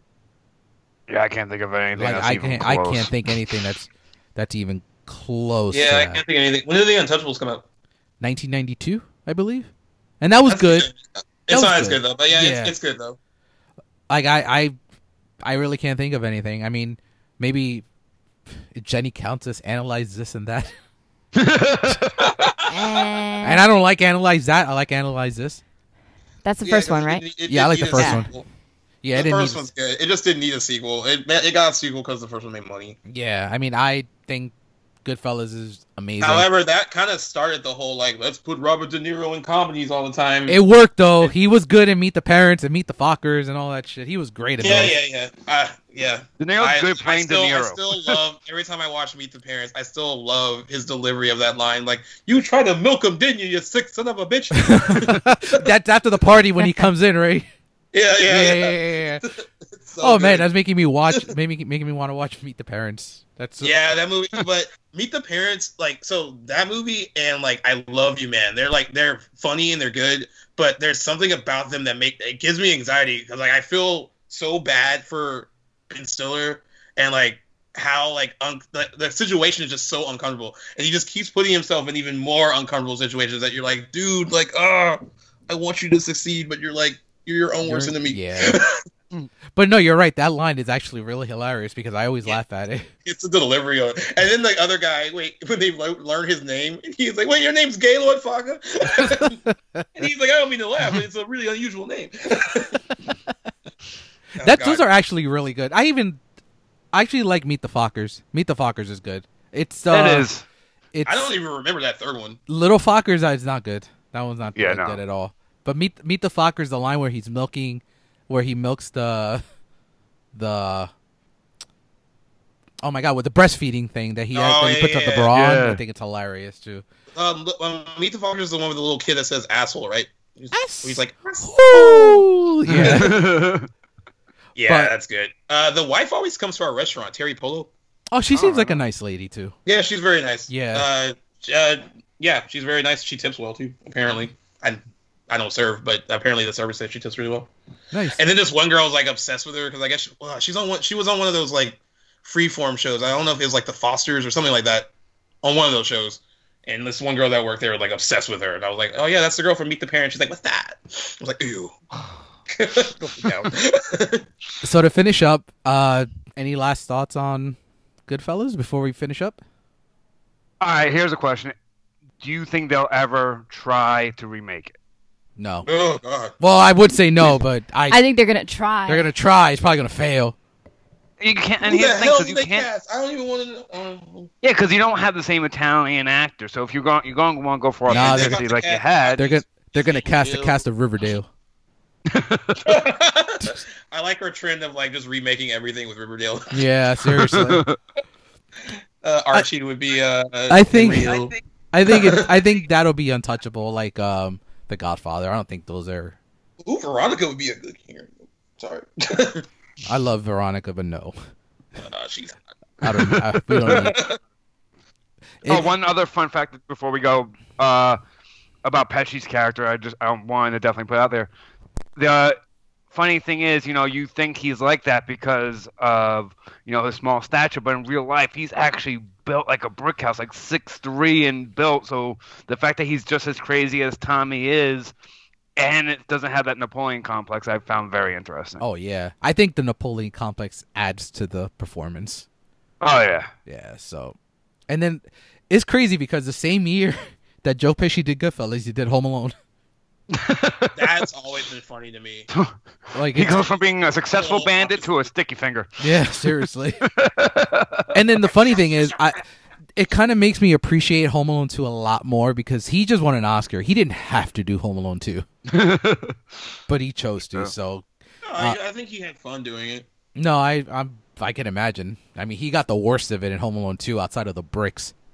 I think we should do in Christmas. We should do like a reel it back on both Home Alone and just look at the traps and like how long these guys would have survived. Because I think Daniel Stern would have died. They would have been dead. Like the bricks They would have died in itself. the first one. I mean, like. Full on I mean, dead. a solid. So, like, have you seen Better Watch Out? It was like it came out like a couple years ago, It was like a Christmas horror movie. No. Well, they duplicate the whole like paint the bucket thing basically. Yeah.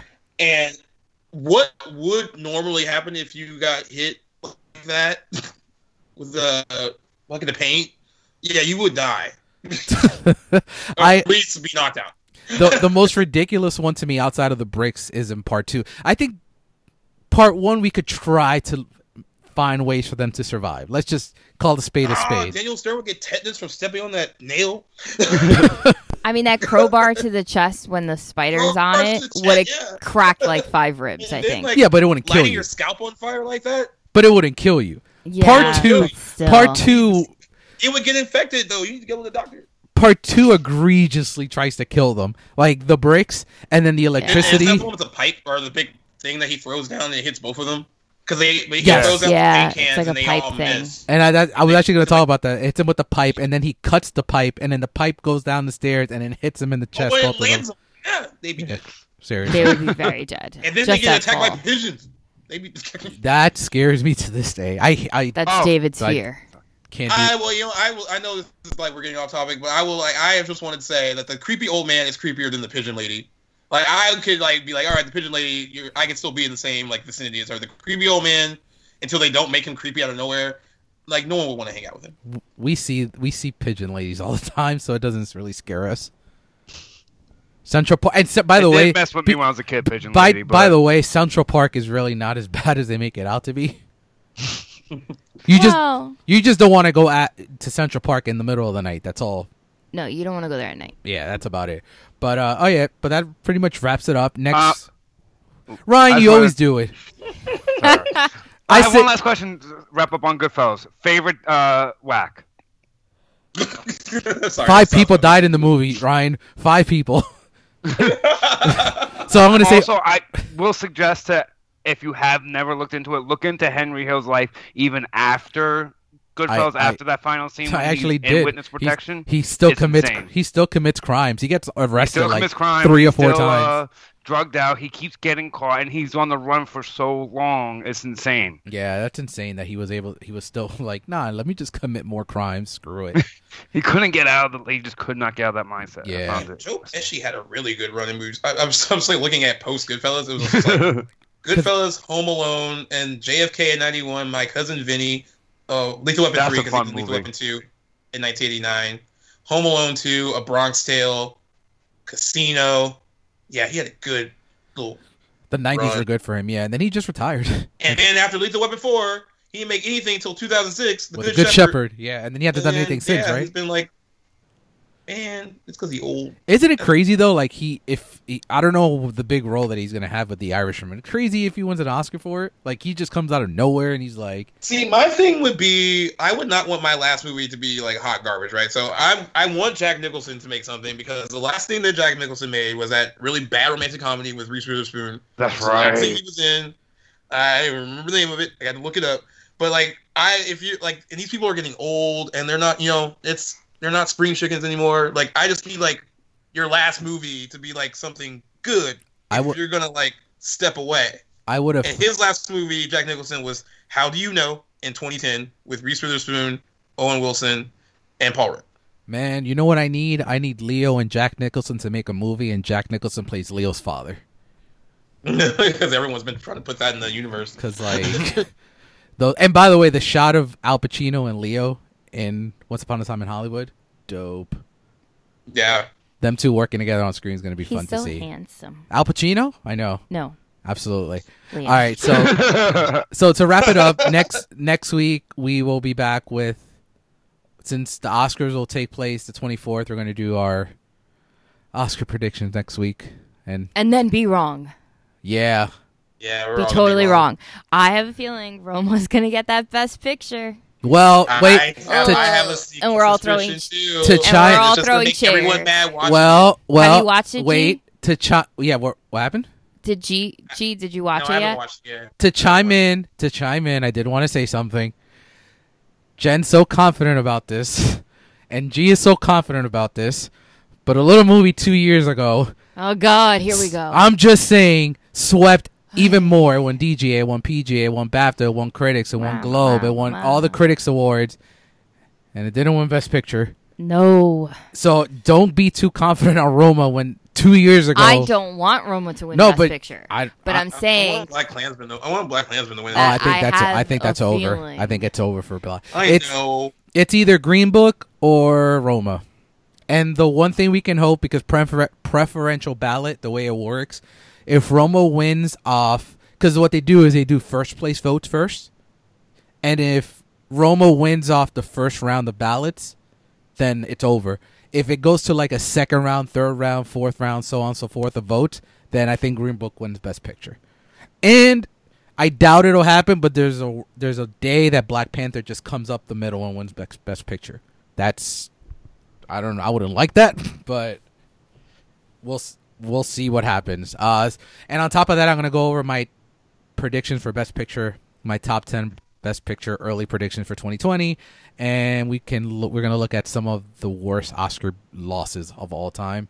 Ryan, if that's on it. Ryan, if you want to come in, I mean, I know you haven't watched some of them, but if a casual point of view in terms of what you think may win, you're more than welcome to come on. You know I'm down. Awesome. All right, guys. See you next week. Thanks for listening. You can find our show notes and more at realtalking.com. Follow us on Facebook and Instagram at Real Chronicles. Love what you hear? Leave us a review and tell your friends. If you have a topic you want us to cover, shoot us an email at realtalkinc@gmail.com. Until next Monday, keep it real.